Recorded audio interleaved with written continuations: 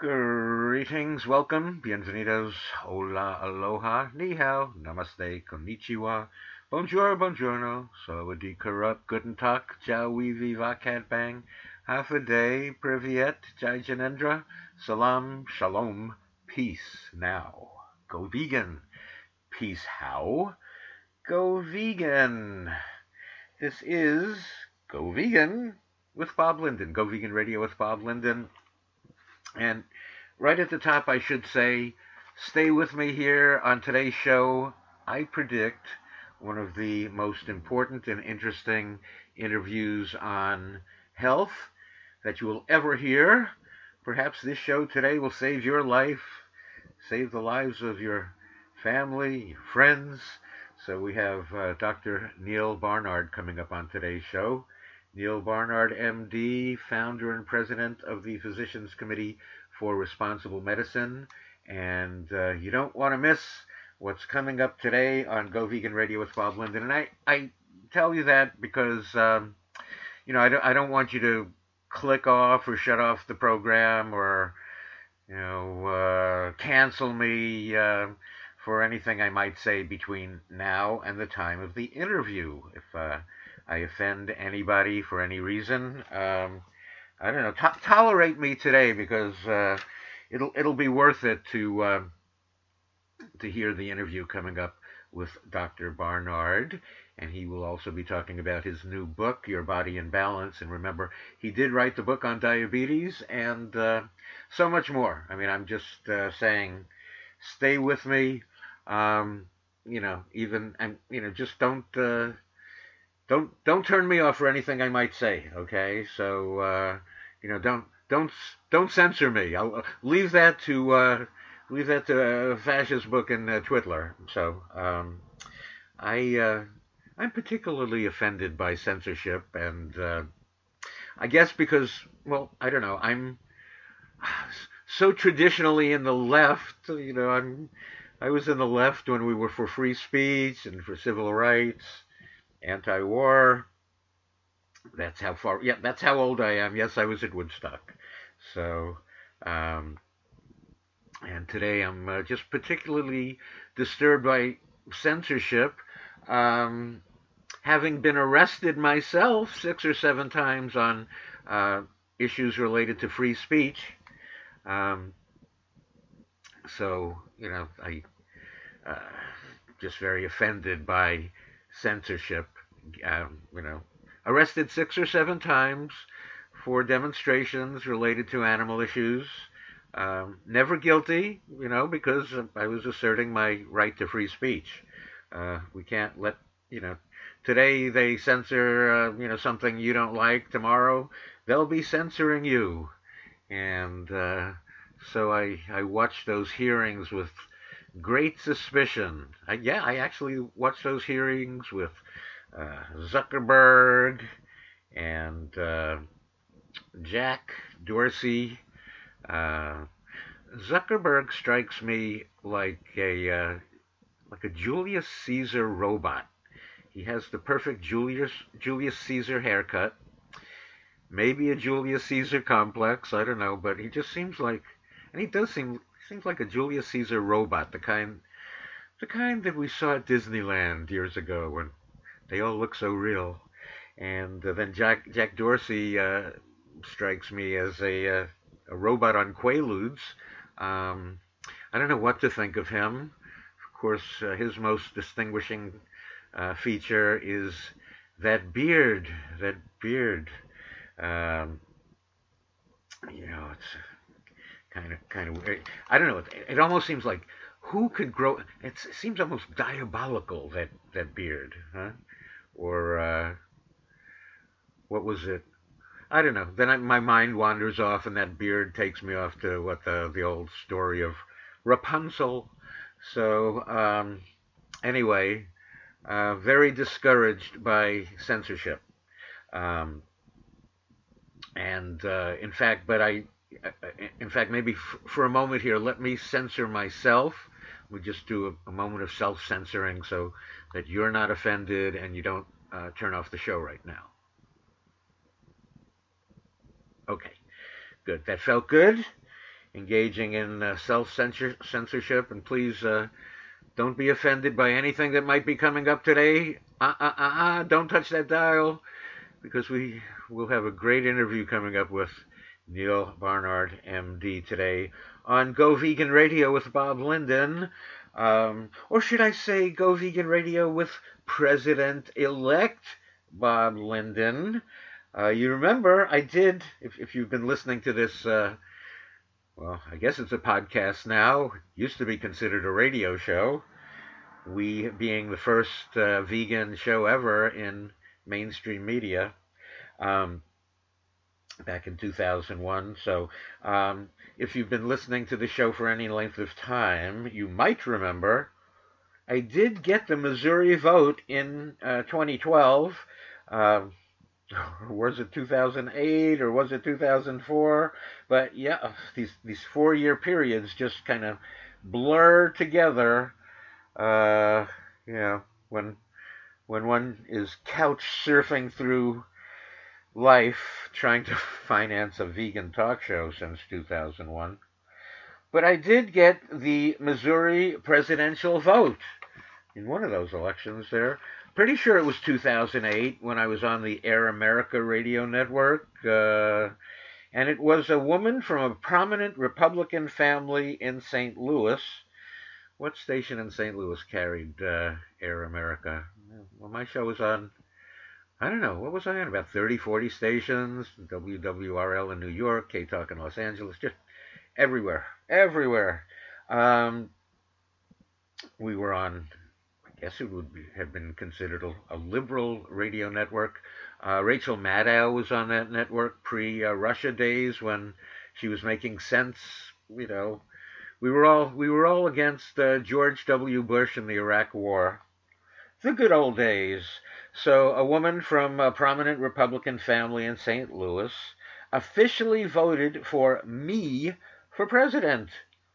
And she did send me the proof of it somewhere, which of course I lost, probably with my original Woodstock ticket. It would be worth a lot of money today, or maybe a couple $100. But that's a lot of money to me.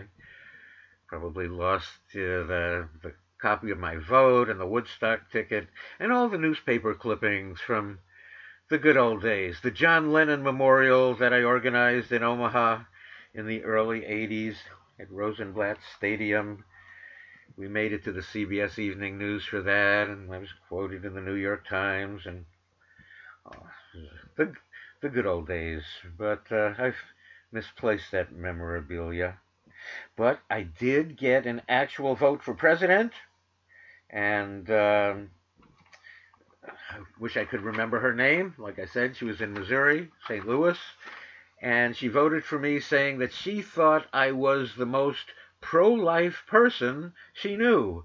That's right, caring about the lives of other species and being anti-war. So she voted for me. Now, as it turns out, her vote in 2008 was actually the last legitimate legal vote cast in a U.S. presidential election. So technically, I am President-elect Bob Linden, and on day one, I will sign an executive order banning all production and sale of meat, dairy, fish, eggs, and honey. That's right, I will have a mask mandate, and that will be whenever you are within 6 feet of meat, dairy, fish, eggs, or honey. You must wear a mask, and especially this time of year, the particular dangers are turkey and turkey flesh, rotting, decomposing pig flesh that people eat for the holidays. Are you still giving your family the bird? So anyway, day one, January 20th, when I place my hand upon the Bible, and that Bible, which would, if you look at Genesis 1, verse 29, it's God's first commandment to be vegan. We have so many religious people in this country. Everybody, please now turn to Genesis book 1, verse 29. something to the effect of, "Behold, I have given you every plant on the face of the earth, or every herb on the face of the earth, and every tree with fruit with seed in it. This will be your food, period. End of sentence, end of commandment." Where did we go wrong, huh?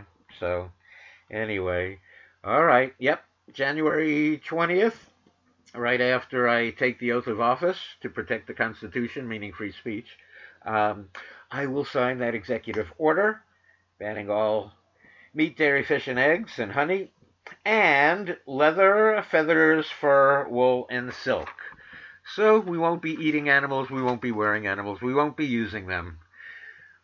Would that make a great society, huh? That's also my health plan, my environmental plan, my energy plan. If you don't like it, impeach me. I'm pro-peach anyway. Um, do you hear that, Georgia? I'm counting on you for, next election. Uh, when it comes to re-election time, I expect everyone living on Peachtree Street to be voting me in office, the most pro-peach candidate. Uh, anyway, so I'm so grateful for getting the legal vote. I can now claim to be President-elect Bob Linden, and no, there will be no Green New Deal. It will be a Green New Meal. So get ready to start eating your greens. Only when our population goes vegan will we be addressing the climate crisis, climate change, deforestation, resource depletion, water scarcity, pollution, so many of these problems. And, people keep getting upset, when they say, "Oh, he or she is a climate denier." But if you're a climate solution denier, you're as bad as the climate denier. And, a lot of the people are really concerned about climate change, and they're just concerned that they're going to, that the attempt will be to solve it through new taxes, like to solve it with a Paris Climate Accord, which, now, how could a document like that get so many countries to sign it? Huh? Because it required no one to do anything, with no consequences if you did nothing. But there's nothing for anyone to do, really, other than to go vegan. We don't need the help of politicians or governments or so-called environmental groups or anybody. All we have to do is go vegan. And because animal agriculture is responsible for at least 51%, perhaps a lot more, of greenhouse gas emissions. And so that is the climate solution to everything. So here we are. So I'm not just, I'll serve the country. I don't care. I'll serve as president-elect, at least. I don't know. As you can tell, all this time alone in isolation, wearing a mask, breathing my own exhaust. Basically, I am. I'm just beside myself right now. Which in California can get me a fine for actually violating the COVID maximum gathering capacity rules. That's right, I'm beside myself, and that violates the capacity. According to the governor that we have here, I'm trying to think of his name. Why am I, he's so memorable, the governor we have now. Like, it's not like Reagan or Brown or Schwarzenegger, Deukmejian. Who's the governor? Oh, Tommy Newsom? Not Tommy Newsom. Tommy Newsom was the band leader on The Tonight Show before you were born. Gavin Newsom. Okay. Gavin Newsom. So, Gavin Newsom, now, he's in a little bit of hot water, as you might expect there to be at a laundry. Well, actually, he went to, well, he broke his own rules. I mean, can you imagine that? Um, Gavin Newsom broke his own rules and he attended an event with people more than the capacity, none of whom wearing a mask, all together sitting shoulder to shoulder at a restaurant called the French Laundry near Napa. It's in wine country. And what's up with a restaurant being called French Laundry? I mean, like, would would that be an attractive name? Is that appetizing? Although French cooking, French food does have a lot of cheese, and cheese does smell like a hamper, or whatever's been decomposing in a hamper. So I guess that would make sense. Like French Laundry, you would expect it. Some years back I was in a Whole Foods and I was in the produce section and I called out to one of the workers there, like, hey, something smells like vomit here. And he said, "Oh no, that's just the cheese." They Whole Foods started putting the cheese in the produce section, and it does smell like vomit, doesn't it?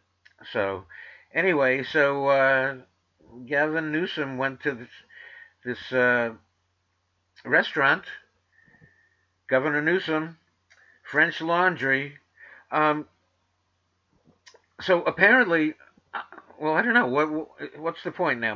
Maybe we can only eat at laundromats or dry cleaners now. Maybe that's where it's healthy. Maybe science says, like, forget restaurants. You got to eat at the laundromat or the 1 hour Martinizing. See, Governor Newsom was making some excuses, apologizing to the public for his behavior of going to a large gathering, not wearing masks. And people weren't buying the apology. And I don't know, politicians usually have the right thing to say. Now, I don't know why he didn't say something to the effect of, he was getting his mask washed. He's at the French Laundry. So, like, he thought, well, he can get his mask washed while he eats dinner. And I see a very high class joint this place is, with the caviar and the vomit hamper smelling cheese. So, and I don't know, I guess the people it was a birthday party, and a lot of people just sitting shoulder to shoulder around the table. I suppose he could have said that, everybody was getting like a little bleach bath, where everybody was taking a shot of bleach to prevent getting COVID. But anyway, I don't get it. There are rules for some and, not rules for others. So there you go. So it was a birthday party, and there were people there from California Medical Association, the governor, nobody wearing a mask. How serious is this disease? Like, these are the people, like, isn't the governor, like, the most important person in the state? Shouldn't he be protecting his health for the public good? And there they all sitting together, no masks. You could have said, I'm at the French Laundry. I thought, I could get my mask washed, the clothes I'm wearing here, sitting next to everybody. Or we're all getting a little bleach bath. We're all taking shots of bleach to prevent COVID. Whew. Now we have a curfew in California. What is it, 10 a.m. to 5 a.m.? I'm sorry, 10 p.m. to 5 a.m. Is science telling us that the COVID virus is nocturnal? Maybe supposedly from bats. Bats are nocturnal, so maybe we need a curfew after all. Some people are using powers. I don't know. Get to see, you get a pandemic or a plandemic or a scamdemic, and you get to see, the real, the people behind the people, the real people come through, show themselves here. Censorship, curfews, and also, again, what can I say? If I say I'm beside myself, I'm violating the capacity rules here. And, so what I'm thinking is, well, now I'm looking for ways to get around things. So I'm thinking what you do is if you're going to a family gathering or want to get together with more people than the capacity allows, and I see all around the country it's different everywhere. Like some places you can go to a gathering of 10 people. Now I don't understand. Does science say 10 people? Or is it because we like the Dewey Decimal System that it's 10 people? Why not 9 people? Why not 11? Why not 8? Why not 12? I mean, I don't, conspiracy theories are us. And so what I'm suggesting, here's what I say you do. You go to a gathering and you straddle the threshold, okay? So basically, you're at a doorway. Could be the front door, could be the back door, and you straddle the doorway. So basically, you have your left foot in, and you have your right foot out. Okay, so you put your left foot in, you have your right foot out, you put your left foot in, and you shake it all about. You do the hokey pokey, and then you turn yourself around, and that's what it's all about, okay? So you can basically, what could you have, 5, 6 people per threshold, and really, you only count for half a person. The part of you that's halfway into the house only counts for half a person, so you can have twice as many people, beat the capacity that way if you put your left foot in and put your right foot out, okay? Put your left foot in and you shake it all about. You do the hokey pokey. Remember I said don't turn off this show, don't click off, don't cancel me, don't censor me. We have the most important interview on health ever coming up on today's show, so please tolerate me. You're just witnessing the effects of long-term social isolation. I think since the 1960s for me, okay? Okay, all right, well, those are my suggestions to get you through. Remember, those are the suggestions from President-elect Bob Linden.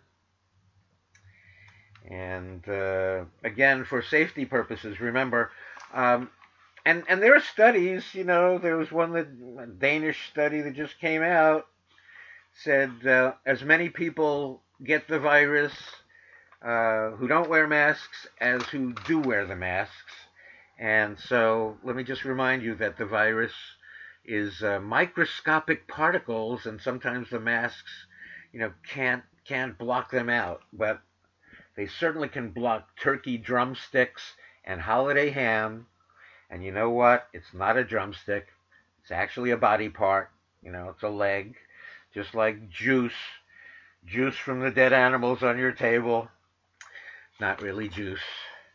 Nobody's putting a turkey or a pig in a juicer. Okay? Blood! Wow.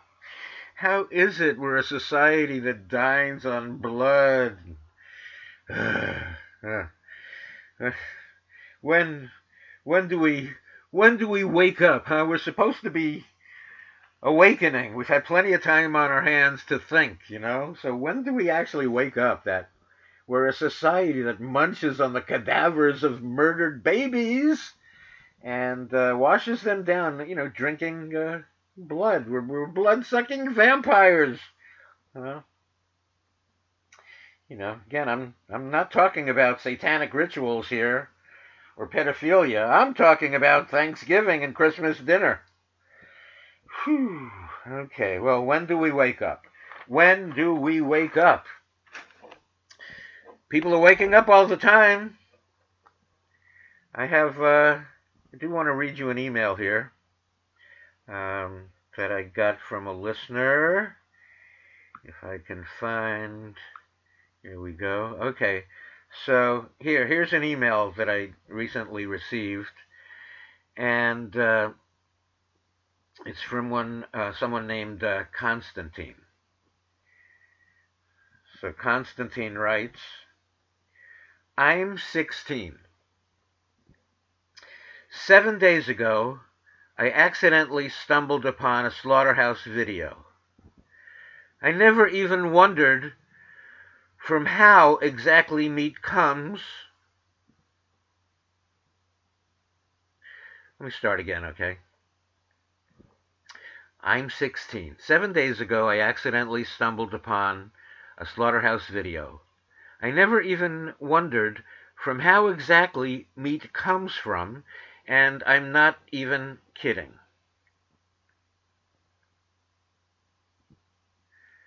I just never wondered. I always thought it, quote, came from animals. When I found out how exactly we, in quotes, get meat, I was crying. I was truly shaken for days.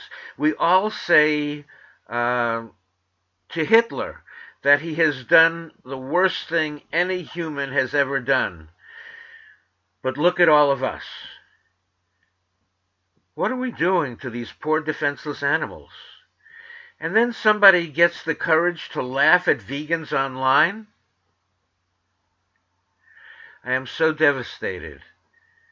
I hate people. I always have hated them, but now I don't see a point of living anymore. Every person I've ever known is so soulless and shallow.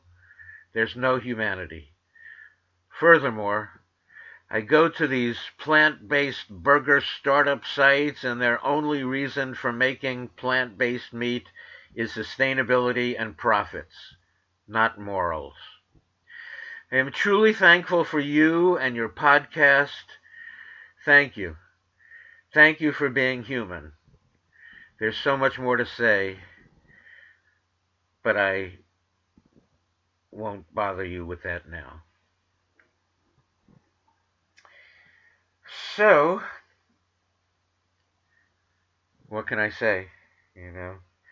Other than it's so sad to hear from somebody who doesn't think life is worth living because of what we do to animals, because of our cruelty, because of our diet, because we don't give a second thought to the killing of innocent beings by the billions, one by one, by the billions.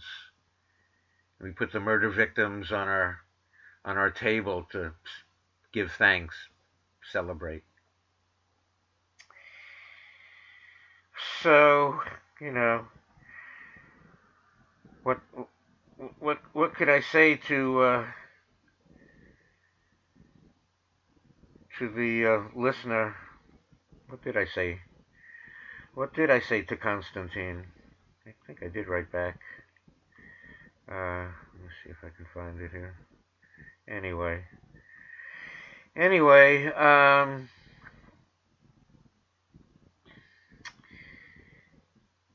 think the thing for us to do when we're despondent and feel hopeless about the plight of animals is to get to work to try to help everybody to go vegan, to wake up, right? What else can we do?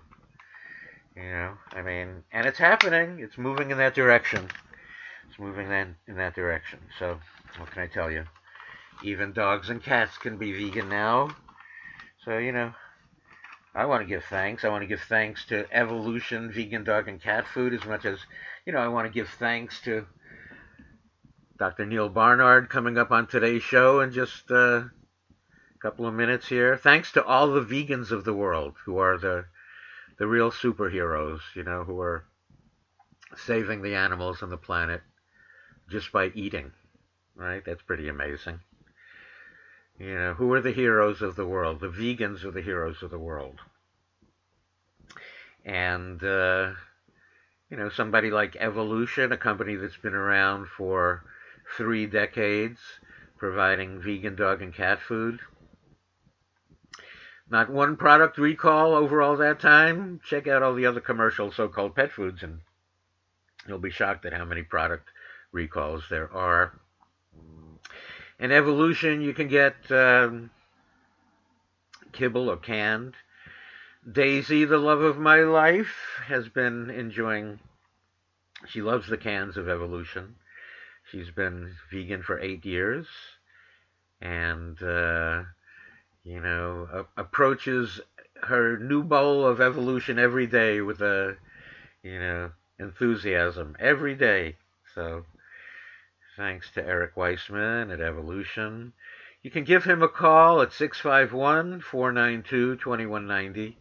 651-492-2190.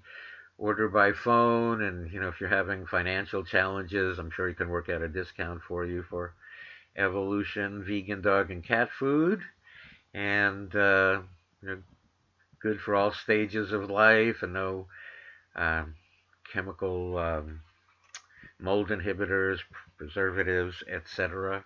You can also go to petfoodshop.com, petfoodshop.com, or again, phone number 651-492-2190.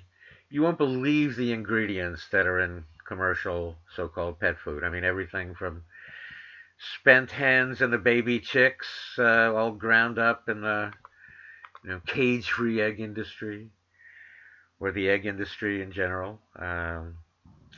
Sewage, blood, just gross. So check out Evolution. I also want to give a shout out to all the vegan restaurants out there. I ask everybody, please support your local vegan restaurant wherever you may be. This plandemic, scamdemic, whatever, the pandemic time we're going through here, really difficult on so many businesses, especially restaurants. So let's do what we can to support the local vegan restaurants, do the takeout thing from them, or whatever. You can do the hokey pokey, get your food there.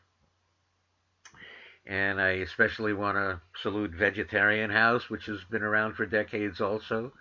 Vegetarian House, which is 100% vegan, in the San Jose area, 520 Santa Clara Street.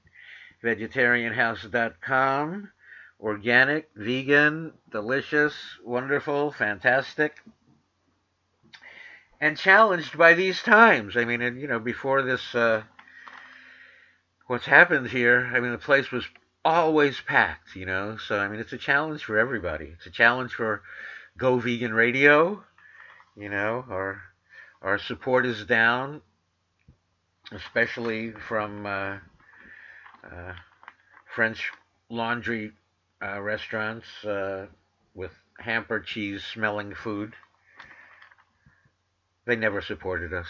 At least when I lived in Omaha, I was the program director of Z92 there many years ago, started up that rock station. And whenever bands would come to town, celebrity bands or whatever, we'd go to the French Cafe. That's where we always went. We used to hang out with Journey all the time at the French Cafe. We played softball together. I'm dropping names here now, right? Anyway. But at least they called it a cafe. It was like the French Cafe. Now, I don't know. What's happened to our minds? We're going to restaurants called Laundry. Oh, well, we're not, but the governor is. He went there to have his mask washed. So we'll give him a break, okay? All right. There's a donate button at goveganradio.com. I guess I need to post more on Facebook and Twitter, but, I lose enthusiasm when the platforms are engaged in censorship. I don't feel like, I don't know, just lose enthusiasm. What can I say? I'm not a fan of censorship and propaganda. Um, why would anybody be? All right, so coming up on Go Vegan Radio with Bob Linden at goveganradio.com, I predict a very most amazing interview with Neal Barnard, MD.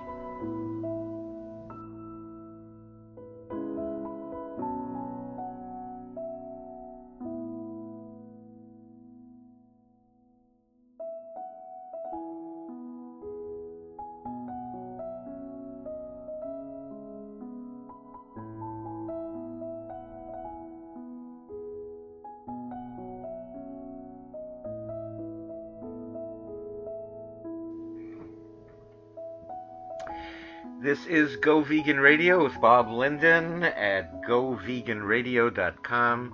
On Facebook, Go Vegan Radio with Bob Linden. Twitter, at Go Vegan Radio. And you can support our show by going to goveganradio.com. There's a donate button there.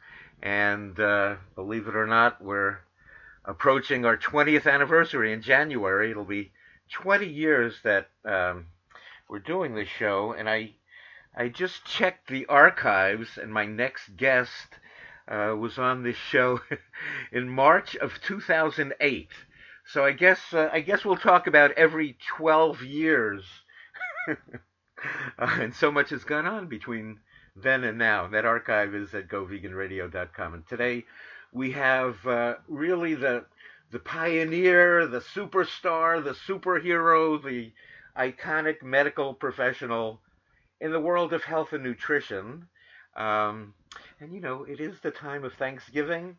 And to tell you the truth, I'd like to give thanks for people like Dr. Barnard. I mean, it's so wonderful that there's somebody who does such important work.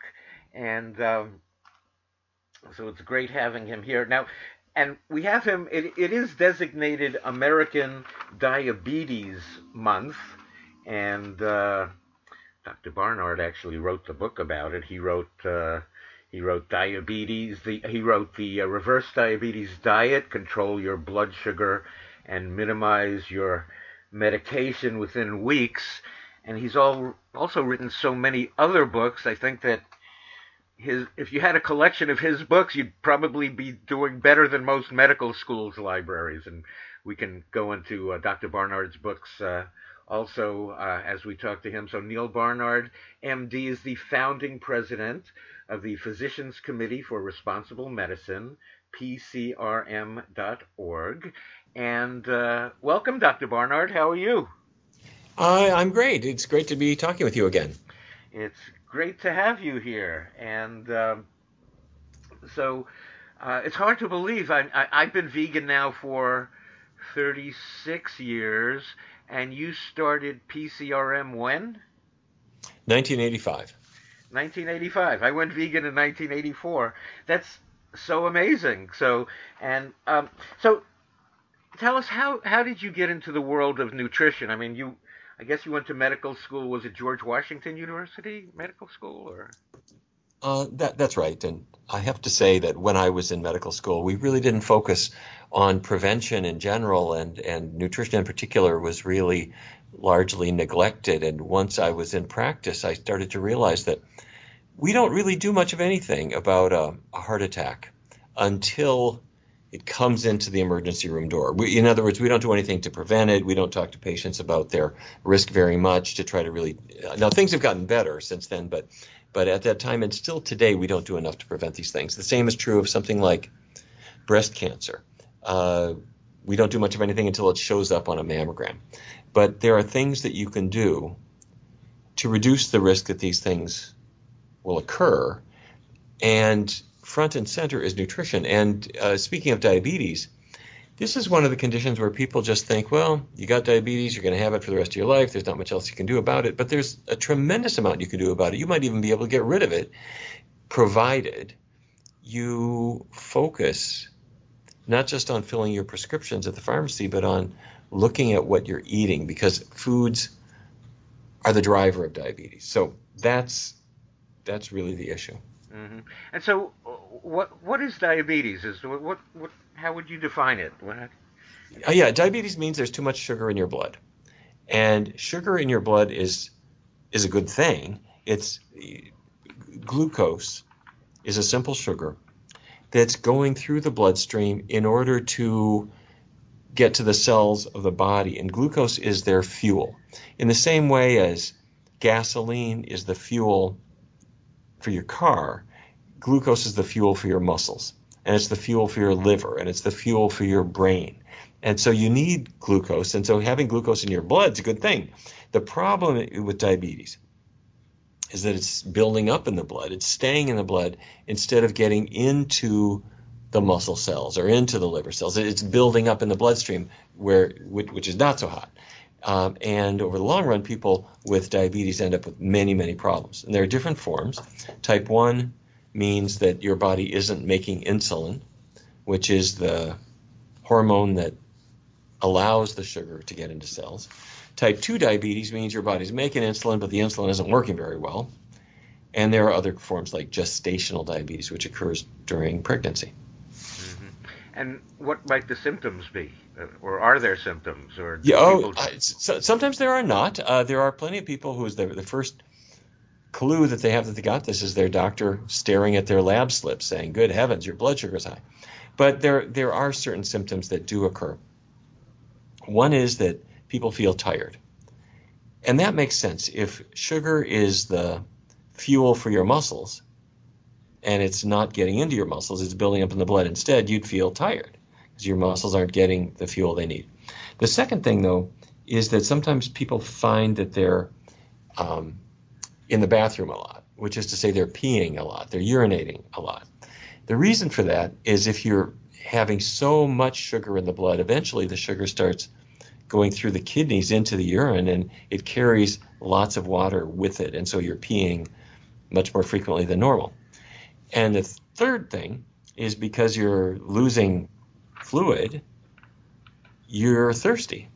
So a person goes to the doctor and they say, I'm drinking fluid all the time, I'm always so thirsty, and I'm in the bathroom all the time, and I've got zero energy. And the doctor says, well, hold that thought. Let me draw a blood sample. And those are sort of the classic symptoms. But over the long run, the things get much, much worse. People with type 2 diabetes or any form of diabetes are at risk of heart problems, loss of vision, loss of circulation to their legs, so they might end up with an amputation. Their kidneys start to fail. It's a huge reason for ending up on kidney dialysis or needing a transplant or dying. And your average person with diabetes, if it is not well controlled, is going to lose 10 or 15 years of life. That's all the terrible news. The good news is there is a huge amount that we can do about it, and our research has shown that this disease can improve dramatically and sometimes go away. And so, what research is this? Like, what did you conduct, and how do you know what's working? Okay. Decades ago, it was pretty clear that people who were on more plant-based diets had less diabetes. And if they would change their diet from a plant-based diet to an animal-based diet, they were more likely to get diabetes. Classic example is Japan. Traditionally, the Japanese diet is not based on meat. It's based on rice. Huge amounts of rice or noodles, and the vegetables and so forth are added to it. And there might be some meat in it, but it's used kind of as a flavoring for the rice. And then in the 1980s, thereabout, Japan started to westernize. And rice consumption started to fall away, and chicken and beef and cheese and ice cream, Western foods, started to become very popular. And diabetes statistics just rose, seemingly just almost overnight. Within a matter of just a few years, diabetes became common, and lots of other issues came in. Breast cancer became more common, weight problems, heart disease, and many other issues. So if you look within the United States, you could see that people who were on more plant-based diets had much less diabetes. If you compare a vegan to an omnivore, vegans have much less risk of getting diabetes. So our research team decided to do a randomized controlled trial, which means we took people with diabetes, type 2 diabetes, and half of them were randomly assigned to a plant-based diet, a vegan diet, no animal products. We also kept oils really low. And the other half were asked to begin a more conventional diabetes diet, limiting calories, avoiding bad fat, not overdoing it on carbohydrate. And the results were really quite dramatic. We use a test called hemoglobin A1C, which is a way of quantifying your blood sugar control. And the individuals on the conventional diet lost about 0.4 absolute percentage points off their A1C. That's a good thing. It's very good. But the vegans lost 3 times more. It was 3 times more powerful. So we then tracked our individuals for an additional year after the study began, and the differences between the diets persisted for all that time. We have done this diet with people with diabetic neuropathy, which is late-stage diabetes where your nerves are being attacked. Found it's very helpful there. We started to see people where their diabetes started to go away, which is something we had never expected with a conventional diet. Others have found the same thing. And so now, in my view, every patient with diabetes should be offered a low-fat plant-based diet and should be helped to adopt it. And it is astounding to see the results that you can have for many of these patients. And it seems like you're saying results could happen within weeks. I mean, is that possible? Yes. Now, when I say results, there are all different kinds of things that happen. The first thing that people often discover is they're losing weight. Most people with type 2 diabetes have some weight to lose, and they start to see the weight disappearing within the first few days. I lost a half a pound. Then last week I lost another pound, and the week after that I lost 2 pounds. That's very common and welcome. And then they start noticing that their blood sugars are coming down. And they come down and down and down. In fact, they come down so decisively for most people that if you're treated with insulin, and if your doctor doesn't start backing you off the insulin you're taking, the combination of this powerful diet and powerful insulin injections can mean your blood sugar gets way too low, dangerously low. So what the doctor will do is start the vegan diet, but track your blood sugar and back you off your medications as you improve. And the patients are thrilled because instead of their medications going up, they're coming down. And in many cases, they are on dramatically less medication or none at all after some weeks.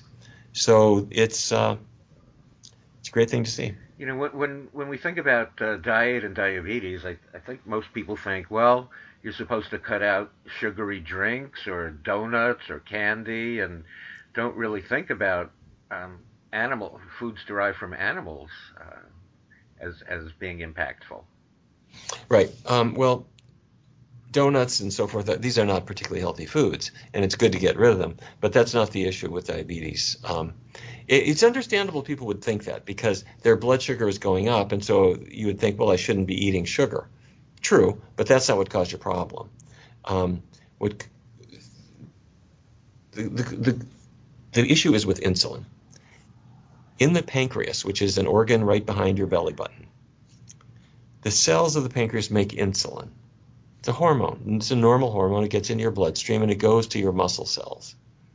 It goes to your liver cells. And on the surface of the cell, it attaches.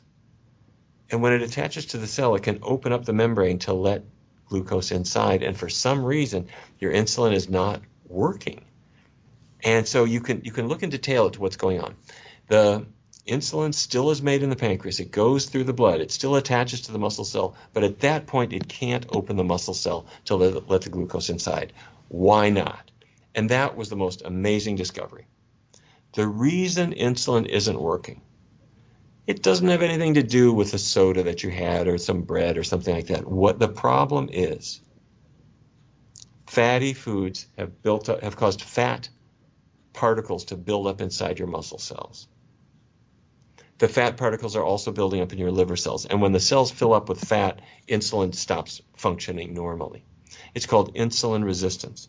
So let's say you have a burger with cheese. Cheese is 70% fat. The burger has a lot of fat too. And the French fries are probably dripping in grease. And so all that fat gets into the blood, it gets into your cells, it stops insulin from working, it causes this insulin resistance and your blood sugar rises. At that point, if you eat extra sugar or extra bread or extra rice, your blood sugar will rise even more. But that's not the problem. The problem is the fat inside the cell. And so if I start a vegan diet, there is 0 animal fat in my diet. And the fat inside the cell starts to dissipate. But go further. Keep vegetable oils low too. You don't need fryer grease all over the place. You don't need greasy junk all over your salad. Keep those oils really low too. And the combination of a vegan diet, meaning 0 animal products, and minimizing oils is extremely powerful. And it can cause diabetes to improve and sometimes go away. So that's the deal. Fat inside the cells, that's what you want to eliminate. The technical term for it, for people who are interested, fat inside a muscle cell is referred to by doctors as intramyocellular lipid, but intramyocellular lipid just means fat inside a muscle cell. And you can imagine that dissipating as you improve your diet. Well, I think that people should probably go to pcarm.org and to your information and your book, because I'm seeing something totally different on the website of the American Diabetes Association, where I'm just checking around for recipes here. And what do I see? I see spiced pork and glazed apple with roasted vegetables. I see better mashed potatoes, but they have butter and buttermilk and Parmesan cheese. I see southern collard greens, but they have uncooked smoked turkey necks and chicken broth. I'm getting sick to my stomach. There's a roast turkey with orange spice. There's air fryer buttermilk fried chicken, spinach mushroom quiche. Oh, it has egg substitute, but it has milk and mozzarella and Parmesan, chicken sausage and cabbage. I mean, what's going on here? It seems like totally the opposite of what you're telling us here. It is unfortunate. And now, to their credit, and I see what you mean. You know, it's a sad thing, and commercial pressures are really unhelpful to us. But I do want to give some credit where credit is due. The American Diabetes Association was actually among the first to publish our findings. In 2003, the federal government, through the National Institutes of Health, gave us a very generous grant to do the work that I'm describing. The U.S. government paid for us to bring in people and do a head-to-head test of a conventional diet and a vegan diet. And the vegan diet really proved tremendously advantageous. And when we had those findings, in 2006, the American Diabetes Association published them in their journal Diabetes Care. And then 3 years later, our long-term findings were published by the American Journal of Clinical Nutrition. So I'm appreciative of all of these. But you're right. I mean, there's all kinds of nonsense out there when you look at what recipes people are promoting. And I just released a new book that I hope people will look at. Get it from the local library. It's called Your Body in Balance. And the idea is that if insulin or any other hormone is not working right, you can get back into balance by changing your diet. So when I wrote Your Body in Balance, it has a whole big section on diabetes, and it has lots of great recipes that were done by Lindsay Nixon, who you might know. Lindsay is the happy herbivore and a wonderful, wonderful recipe creator. And she created recipes that are completely vegan, very healthy, but so approachable and delicious. I hope people will have a look at it. And what are some of your favorite healthy foods, or what might some of the recipes be that you like? Well, you know, I think that as a general category, I'm going to say it helps to think international. What I mean by that is so many countries have had plant-based staples for millennia. And so let's say you're going to order out some food with some friends. Let's say you think about an Italian restaurant. Italian restaurants, they have meat items, but they have lots and lots and lots of vegan items. Get the angel hair pasta topped with arrabbiata sauce, grilled vegetables on the side, salads, a pasta e fagioli, lentil soup. all these things. Moving away from Italian, think about a Mexican or Latin American cuisine, where they have veggie fajitas, bean burritos, veggie tacos. Think about Chinese food with rice, tofu dishes, vegetable dishes. And they've got not just one or two, they've got dozens and dozens and dozens on their menu. If you go to a sushi bar, skip the fish sushi. Instead, have the cucumber roll or the asparagus roll or the sweet potato roll with the seaweed salads and the regular salads and the miso soup. To put it this way, think international. You'll find so many countries have ways of having plant-based options. Now, they might add meat to them in one way or another, but you can negotiate that away, and you'll find totally vegan foods. And because being vegan is so fashionable nowadays, just about any steakhouse nowadays, yeah, they're promoting gluttony in their own way, but they are very proud of their sides and proud of their vegetables, and they know that if there's a group from work and 5 of them are meat eaters, there's 1 or 2 or 3 vegans with them too, and they want to serve them food. So you'll find choices anywhere you go.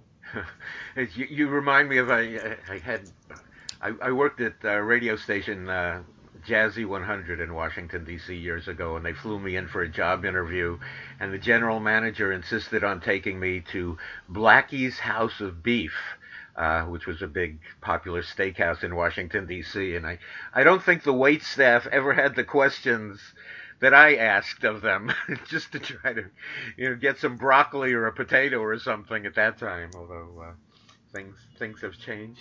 We're talking to Neal Barnard, MD, who's the founding president of the Physicians Committee for Responsible Medicine, PCRM.org, founded like 35 years ago. How could that be? You look younger and younger as time goes on. Have you found the fountain of youth in Kale? Or well, thank you for saying that. Time does its dirty tricks on all of us, but we do try to stay healthy if we can. And in my own life, I grew up in North Dakota, and my father sort of inherited the cattle business.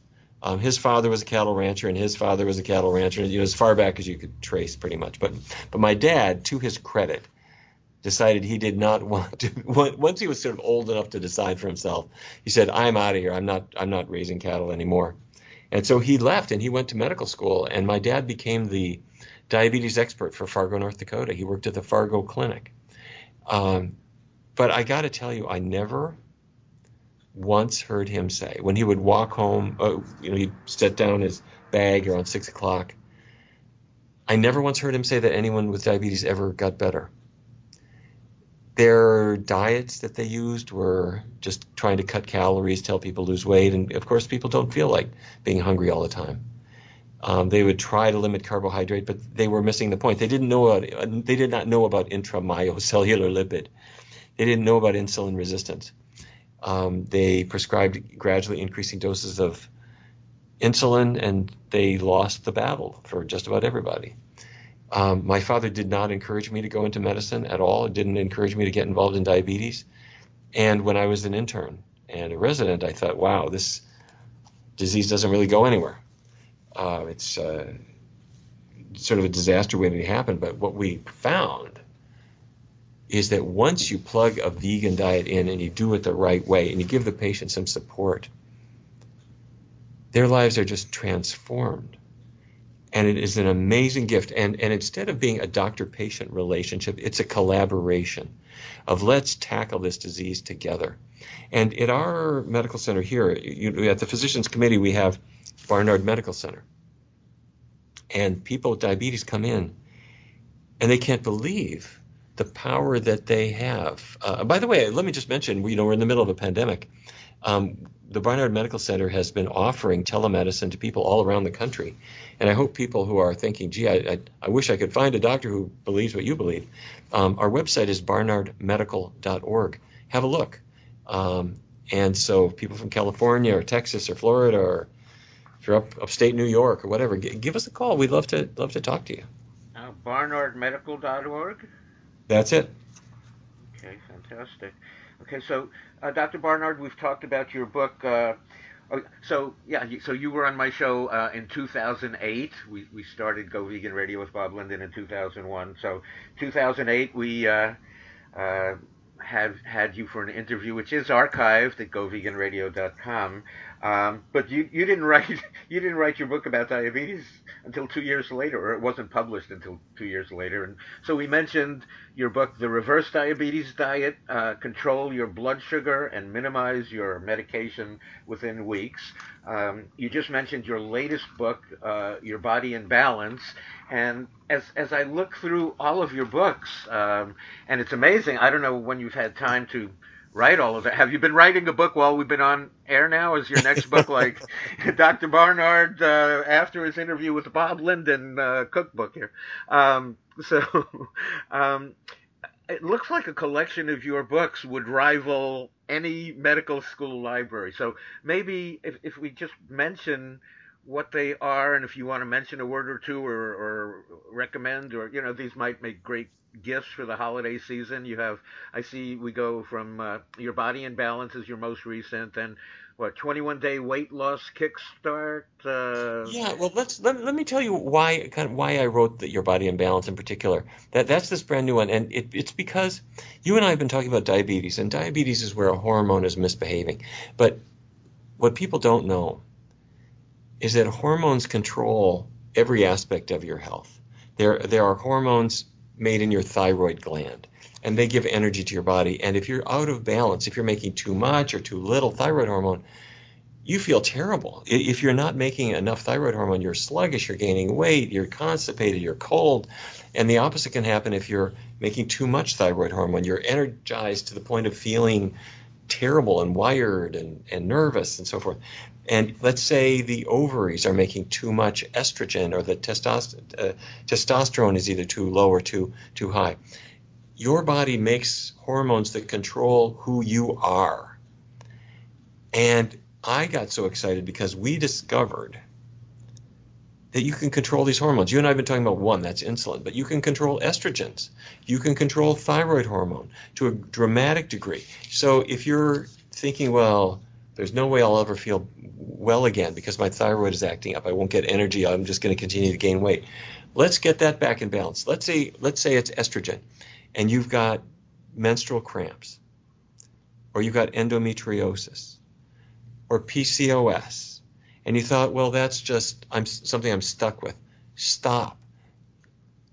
It is entirely possible and likely that you can change these things by changing what you eat. So Your Body in Balance is to help people understand how to get your hormones into balance to achieve a level of health that you may never have thought was possible. So anyway, when I discover concepts like this, I get so excited about it, Bob. I got to tell you. And I just want people to know about them. And then, but a book can't just be a scientific treatise. It's got to be a guide to what you can do now, and some recipes so you can envision it, and some tips for what to do when your family doesn't believe it, and all that kind of stuff. You've got to give people an owner's manual. So I called it Your Body in Balance because, frankly, people are not in good balance. They're too low, too high, but you can get there, and life is just great when you do. Yeah. Well, is it any wonder that we're out of balance if we're eating meat, dairy, fish, and eggs all our lives, and I don't know, so many other things going on, fluoride in the water and chemistry. Who knows what's attacking your body, to put us out of balance. What other of your books would you recommend? I mean, you have Power Foods for the Brain. Tell us about the books that you would recommend people get. I guess Your Body in Balance is at the top of your list. It's the new one. Oh, and also you mentioned the hormones though. Do I hear people worry about estrogen and tofu or soy? Is that a concern that out there that's out there? It's something people talk about, and it's another. It's discussed in great detail in Your Body in Balance, but I'll give you the 90-second version of it. Back in about 1931, I think, researchers discovered that soybeans contain special compounds that are called isoflavones. And isoflavones are interesting natural compounds. They're in soybeans, they're in other plants too. And in the test tube, what you can see is that they will actually attach to a breast cancer cell. And that worried some people. That worried some scientists. They thought, good heavens, if these isoflavones are attaching to an estrogen receptor on a breast cancer cell, that might mean that they would cause cancer. Or if a woman had had breast cancer in the past, maybe the isoflavones from soy would cause the cancer to grow. So research has been done on that, and the research shows precisely the opposite. That women who consume soybeans, soy milk, edamame, tofu, tempeh, women who consume these products have less breast cancer compared to women who don't. In fact, if you compare the women who consume the most soy products, compare them to women who consume the least soy products. The women who consume the most have about 30% less breast cancer compared to the others. And for women who have had breast cancer in the past and they were treated for it, the women consuming the most soy, again, have about 30% reduced mortality. So soy does affect your breast cancer risk, but in a really good way. It reduces the likelihood that you'll get it. It reduces the likelihood that you would ever die of it. And it does the same for men with regard to prostate cancer. So why the fear campaign then? Yeah, there's so much misinformation and disinformation out there, right? I mean, you're saying it's the exact opposite of what a lot of people are believing and fearing, and stay away from soy products as a result.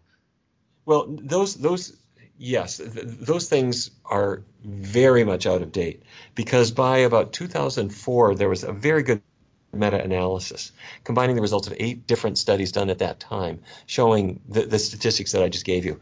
And about 10 years later, another meta-analysis, much larger, combining about something like 45 studies, showed the same thing. So the data are extremely clear. In fact, if you were to go to, for example, the American Institute for Cancer Research or other cancer organizations, they're clear about it. They say that soy is preventive. They'll point out that it's good, but there are some kind of not very reputable Right. sites that persist I with the old imagine, like the thinking. dairy industry, probably. I. Who knows? But Who knows? maybe let me come back to also why this is, because if I mentioned earlier that soy has isoflavones that will attach to receptors on a breast cell. So how could that possibly be good? Well, the reason it can be good is, let me give you an analogy. You get into your car, and under your right foot is a pedal, and that pedal is the gas pedal. And you step on it and your car goes. But right next to it is another pedal, and that's the brake. And then that does the opposite. You step on the brake, your car will stop.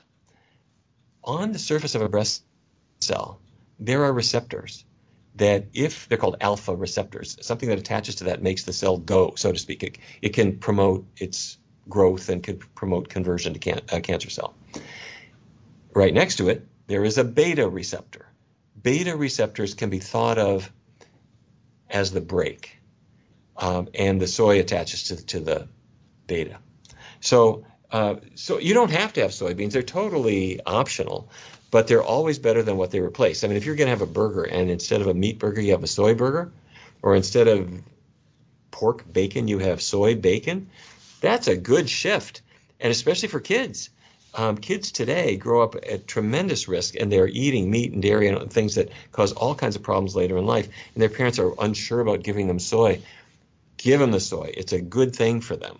Now, it's optional. You can have other beans and vegetables and grains and so forth, but the soy is fine. Now, I prefer organic soy. By law, if it is organic, it cannot be GMO. So if you get organic tofu, organic soy milk, it's never GMO. The person who has to worry about GMO soy, by the way, is the person eating chicken or beef or pork, because what are those animals eating? Those animals have been eating all their lives GMO feed crops, Exactly. soy, corn, other things. Right. I'm with you on that. I do organic soy, only organic soy and tofu, and also I have observed also that the GMO is going to the animal. So cheese, the body parts. You are what you eat, or you are what whom you are eating ate, or who knows. So we're talking to Neil Barnard, MD, Physicians Committee for Responsible Medicine, PCRM.org, celebrating its 35th anniversary of bringing such important knowledge to the world. Do you have any other books of yours that you would recommend? Do you remember all your books and which you might recommend and what you might say about them? Well, shortly before I wrote Your Body in Balance, I wrote a couple of other books that I might just highlight. One is called The Cheese Trap. And the reason I wrote The Cheese Trap is of all the foods that people miss when they've gone vegan. Yep. It's Hmm. not really chicken or spam or pork chops that's on their mind.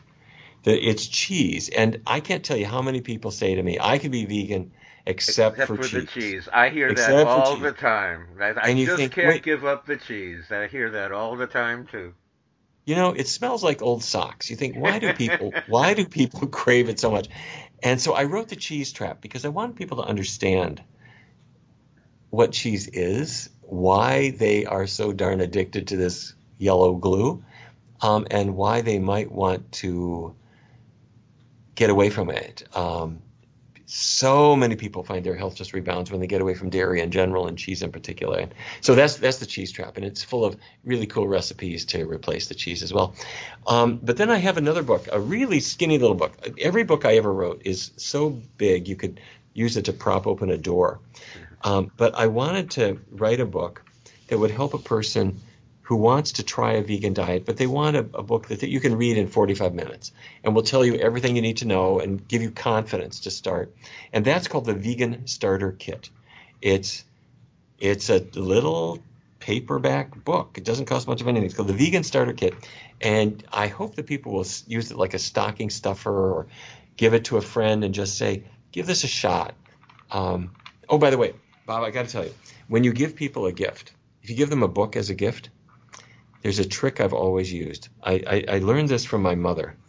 My mother had a high cholesterol level, and I gave her a book, hoping that she would go vegan and get her cholesterol down.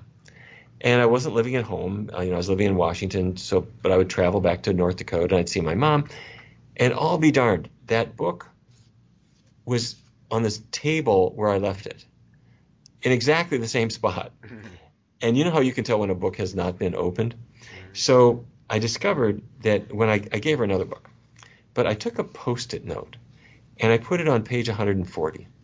And I took another Post-it note and I put it on page 175 and another one on page 190. And then on the front of it, I put a little note. I said, Mom, I love you so much, and I thought of you on page, each one of these things. I said, look at that and you'll see what I mean. And you do this with anybody. They will tear that book open. They will read the page, and they'll think, what is he talking about? They'll read the page before, they'll read the page after. Pretty soon they'll read the whole book. And they'll call you up and they'll say, that was an amazing book. I'm making these recipes. This is really cool. But tell me, what was it that made you think of me on those pages that you flagged? And you can then confess to them, nothing. I just knew that if I did that, you'd read the darn book. And you can do that with a movie. Game Changers or Forks Over Knives or What the Health. Say to your friend, watch What the Health. And between about 48 minutes and about about an hour 10, that was you. They're going to watch that movie 8 times to see if they can find themselves in the movie. So, and how did you go vegan yourself? What prompted you? A few things. The year before I went to medical school, I had a job in Fairview Hospital in Minneapolis, Minnesota. I'd gone to college in the Twin Cities, and I took a year off before I went to medical school. And during that year, I was working in a hospital, and I was working in the basement in the morgue. And the morgue was a place where people who died in the hospital were kept in the cooler, and when we had to do autopsies to determine the cause of death, my job was to assist the pathologist with the exam. So I would run down to the cooler, I'd put the body on the table, and the pathologist would walk in, and one day we had a guy who died in the hospital of a massive heart attack. Probably from eating hospital food, but that's another issue. So anyway, the pathologist opened up the chest, and he pulled a big chunk of ribs off the chest, set them on the table, because if you remove a big chunk of ribs, you can see the heart. And he said, look at this heart. And I did. And the arteries that were on the surface of the heart, they're called coronary because they crown the heart, they were filled with atherosclerotic plaque, meaning blood couldn't get through. And he said, this is a myocardial infarction. This is a heart attack. And we looked at the arteries to the brain. They had the same atherosclerotic changes. In other words, they were clogged. And this was a real education for me. And he said, Neil, this is your bacon and eggs. That's what does this. Oh, really? Well, that's graphic. At the end of the exam, he left the room, and I had to clean everything up. So I put the ribs back in the chest. I tried to make them fit with the other ribs, and then I sewed up the skin and cleaned everything up. And I went up to the cafeteria when I was done, and they were serving ribs for lunch. Oh my. And I got to tell you, I looked at it, and I didn't become a vegetarian on the spot, but I thought, I cannot eat that. It looks like a dead body, and it smells like a dead body, and in fact, it is a dead body. So what are we doing eating dead bodies? I don't understand. It's like that was my experience. So you know how you can't unlearn something, you can't unsee something. So then I would see a burger, and the smell. You just thought there's something wrong with this picture. And as time went on, I started to also appreciate the animal side of it. We were supposed to kill animals in experiments in my training, and I was a bit of a cocky. Well, I refused to do it basically, and I just started to realize that we can have a diet that is healthy. It's healthier by far than the North Dakota beef diet I grew up on. That is also compassionate and kind. And if that is not something we need more of in this world, I mean, you get the idea. That's what I did it for the animals. So my first experience was in college. My friends would come over every Friday night, and I would cook a chicken dish and with an apricot glaze, and everybody loved it. And then one Friday night, I'm looking down at the frying pan, and I'm seeing somebody's body. I'm going, this is someone's body. Like somebody died for us to be eating. I don't think I can eat animals anymore. And I never considered health issues. In fact, I thought it would be detrimental to my health. My future ex-mother-in-law was yelling at me, you're going to die if you eat like that. What's wrong with you? And I wasn't, vegan yet. I was like, oh, I guess I can eat dairy and eggs until I found out what happened to the chickens and the cows. But health was never a consideration. I didn't know that this would be a benefit. I thought like, well, okay, well, what can I do? I can't eat animals anymore. If it hurts my health, it hurts my health. And amazing how it turns out to be the opposite, and I often hear health professionals say, well, we kind of say plant-based because, if we say vegan, I mean, somebody could have a diet of Oreos and potato chips, and, that's a vegan diet, and, that wouldn't be good. But I'm thinking, but the animals wouldn't mind. Okay, if you're going to eat Oreos and potato chips, at least the animals would support that. But we do have healthier foods. I mean, we have the foods. We're like foodies. We have the best tasting and the most nutritious foods, and apparently the foods that cure. Yes, Bob, let me address that. There are some people who talk about vegan junk food, but I don't think that that's something to focus on really, because let's put it this way. There are people who are meat eaters. They're omnivores. They're eating meat, they're eating dairy, and they're eating also what they would call junk food, which means candy and sodas and things like that. If they make the choice to go vegan, let's say they're still eating all those junk foods like candy and sodas, but they've stopped eating meat and they're eating beans instead of meat. And instead of cheese, they're increasing their vegetables and fruits. That's a good shift. So a person who goes from an omnivorous diet, a meaty diet, to a vegan diet, whatever they do, that's a move in a good direction. That said, don't stop there. You do want to eat what I'm going to call simple foods, beans and vegetables and fruits and whole grains. And that's a good thing. So the whole idea, it is true that the food industry has found ways to provide vegan versions of ice cream and of sausage and all kinds of stuff. And those are frankly very good transitional foods for people. But I don't beat up vegans for for liking junk food, but because they were eating it, they were eating that same stuff when they were meat eaters. It's just part of the transition toward healthier food. But the payoff is enormous. When I was a kid and my grandpa developed Alzheimer's disease, we just thought that's old age. There's nothing you can do. And then you discover, wait a minute, Alzheimer's is driven by saturated fat. In other words, the fat that's in dairy and in meat. It's driven by metals like aluminum, iron, copper. There are certain things that are associated with a higher risk of it, and if we control those things, we can probably reduce our risk of developing Alzheimer's disease quite substantially. What a gift that could be. And if at the same time you're not harming animals, great. At the same time you're being gentle to the environment. We should all be doing those things. So at this point in my work, I'm having trouble understanding why anyone would not want to take advantage of it. I know. Why isn't the world vegan yet? Well, we're working on it.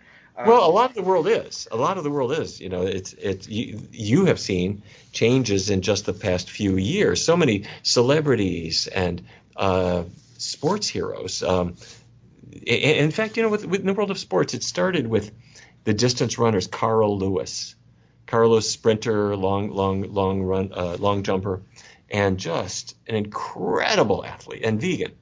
And then Scott Jurek and Brendan Brazier and Rich Roll and so many other wonderful athletes are powered by a vegan diet. And so you think, okay, well, I guess it's good for endurance. And then the world of tennis picked it up. And in tennis, Novak Djokovic, Serena Williams, Venus Williams, you know, they need endurance, but they also need power.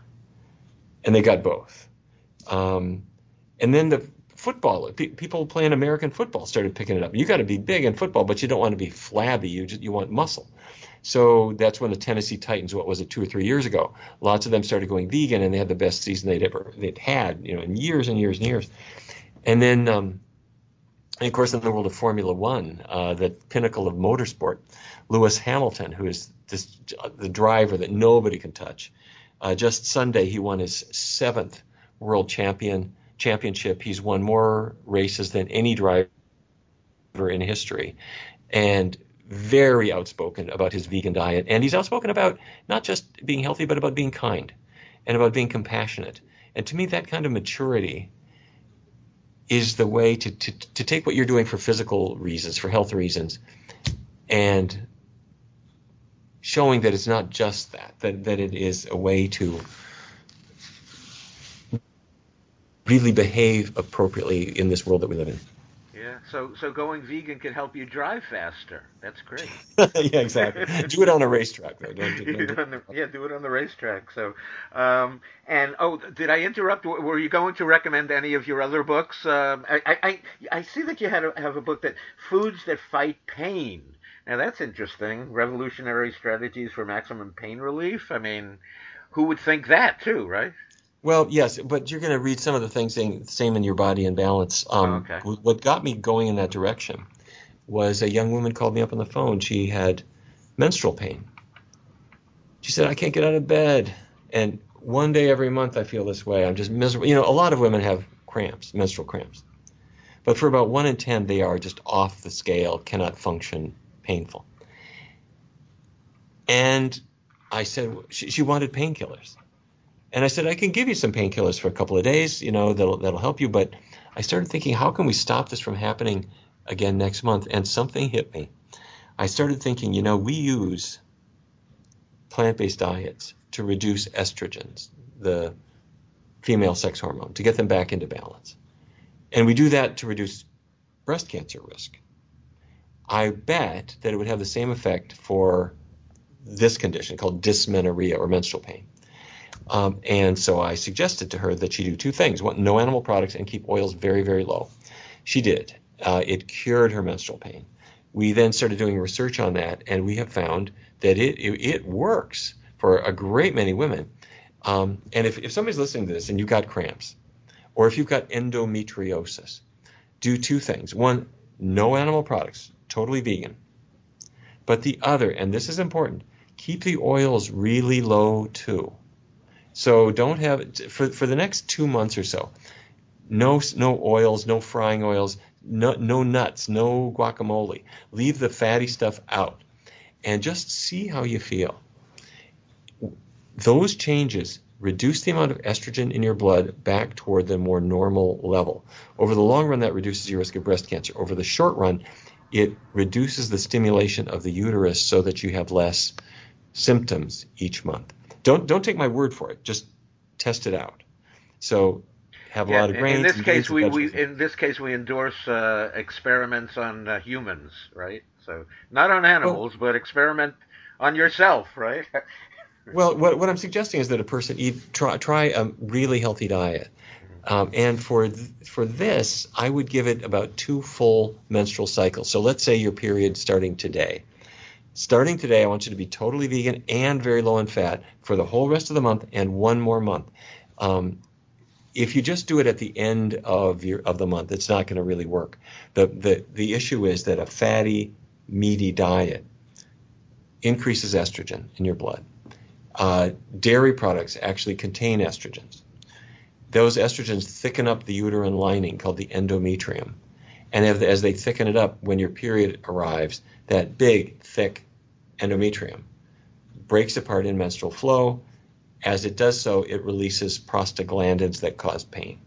So anyway, this was just an an educated guess I had.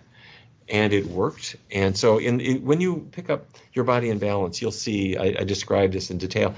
And Bob, can I tell you one other just quick anecdote? In the course of this research study that we did, working with Georgetown University, one of the women came in for menstrual pain. And one of the rules of the study was we asked women not to be using birth control pills. If they were sexually active, they had to use some other kind of contraception, but nothing with hormones in it. And because we were testing the effect of diet on hormones, we didn't want to confound her. She said, Dr. Barnard, I don't use birth control pills. I don't use any kind of contraception because I'm infertile. She had been tested years earlier. And she said her husband was tested. It wasn't him. She says, it's me. I don't ovulate, da-da-da-da. The second month that she was on the low-fat vegan diet, she came into our center and she said, Dr. Barnard, I've got some news for you. I'm leaving your study.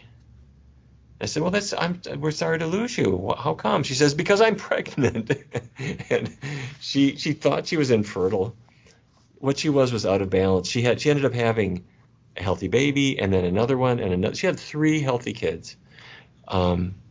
So anyhow, I wrote about that first in Foods That Fight Pain because I wanted people to know about how foods can affect headaches and menstrual pain and other things. But Your Body in Balance is the book that's really about all the hormones and stuff. You mentioned nuts and avocados. I mean, do we want them? Do we want to eat them a lot? Do we want to? I mean, is there concern about them? I mean, what? Yes, well, if you are skinny and healthy and are not trying to reverse diabetes, they're fine.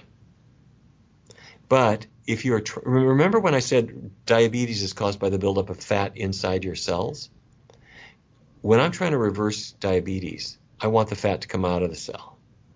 So peanut butter is not going to help me because it's got a lot of fat in it, and that's true. Most plant-based foods are extremely low in fat. Think of all the grains, think of the beans, think of the vegetables and fruits. But there are very few exceptions, and those are nuts and seeds, avocados, cooking oils. So if you're trying to reverse your diabetes, or you're trying to lose weight, or you're trying to tackle estrogen, set those aside for now. No, they are qualitatively, they are much healthier fat than chicken fat, that's for sure. But for now, we're trying to minimize those so I can get you back in gear. Later on, you can bring little bits of it into your diet and see how you do. If you're skinny and healthy and you don't have any of these health problems, if you have an ounce of nuts per day, that's perfectly fine. Mm-hmm. Okay, good. And I know you're a little pressed for time, but I did want to ask you your opinion of, there are so many popular diets out there now that just seem so dangerous. I mean, I see things like the carnivore diet and keto and all of that.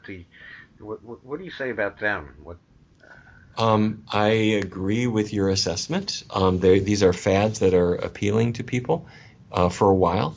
With ketogenic diets in particular, they say don't eat carbohydrates. So leave out fruit and leave out grains and leave out beans and da da da da da. And that's about 50% of what you would eat. So you're going to lose weight because you are leaving out these foods. The problem is that you're left with meat and cheese and things which, for many people, will make their cholesterol rise. Not everybody, but for some, their cholesterol will rise. Your average person is going to see about 10 points worse cholesterol than they had before, which you do not want.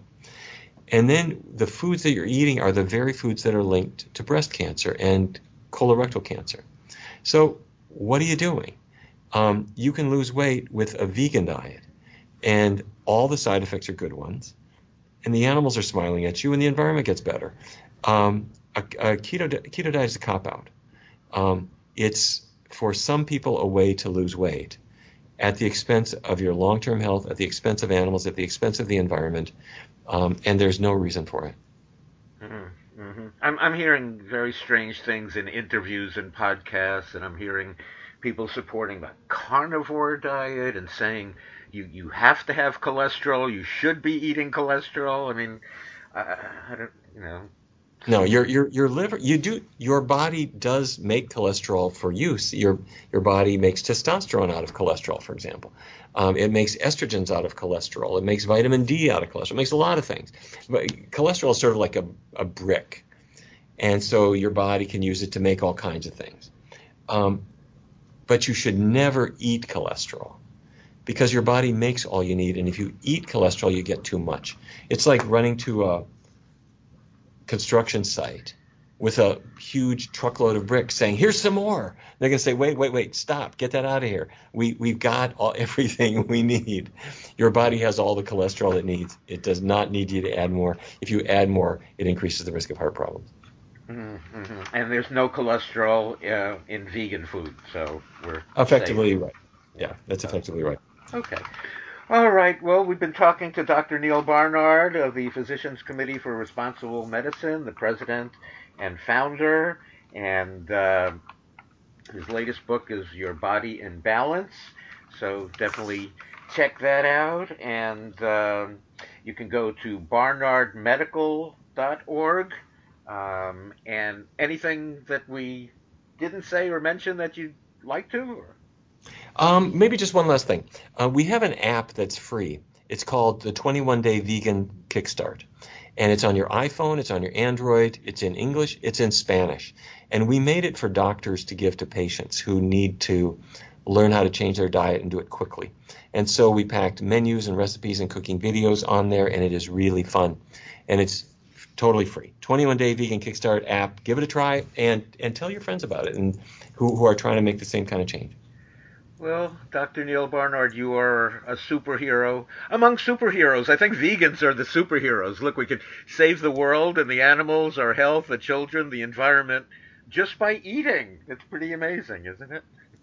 It is, and thank you for all the work you have done over many years. I'm so grateful to you for inspiring people and educating people. They need it, and you have delivered it in such a wonderful, warm way, and I want to thank you for that. Thank you, Dr. Barnard. Okay, well, let's not be strangers. Let's see, it took us 12 years between interviews here, so let's have you back sooner. Yeah, well, I'll see you in 2032, if not before. Okay, sounds good. Very good. Okay, thanks so much. Thanks. Okay.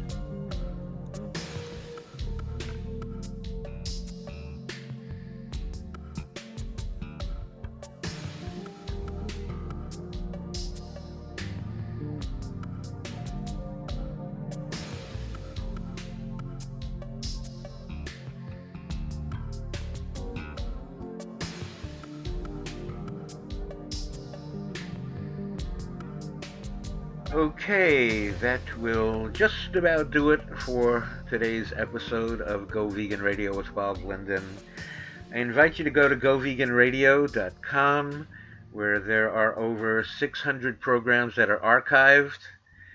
Those are the ones that we were able to save. There were many before that when we were on radio and on little mini discs and on CDs, a box of CDs that wound up in somebody's garage that got lost, like my record collection from my entire radio career as a program director, moving around a lot.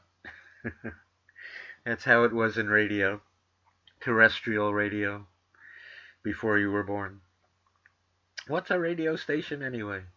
Um, so I want to thank you for listening, and please encourage everybody to go vegan. That would be so great. I want to remind you, please wear your mask whenever you are within 6 feet of meat, dairy, fish, eggs, or honey.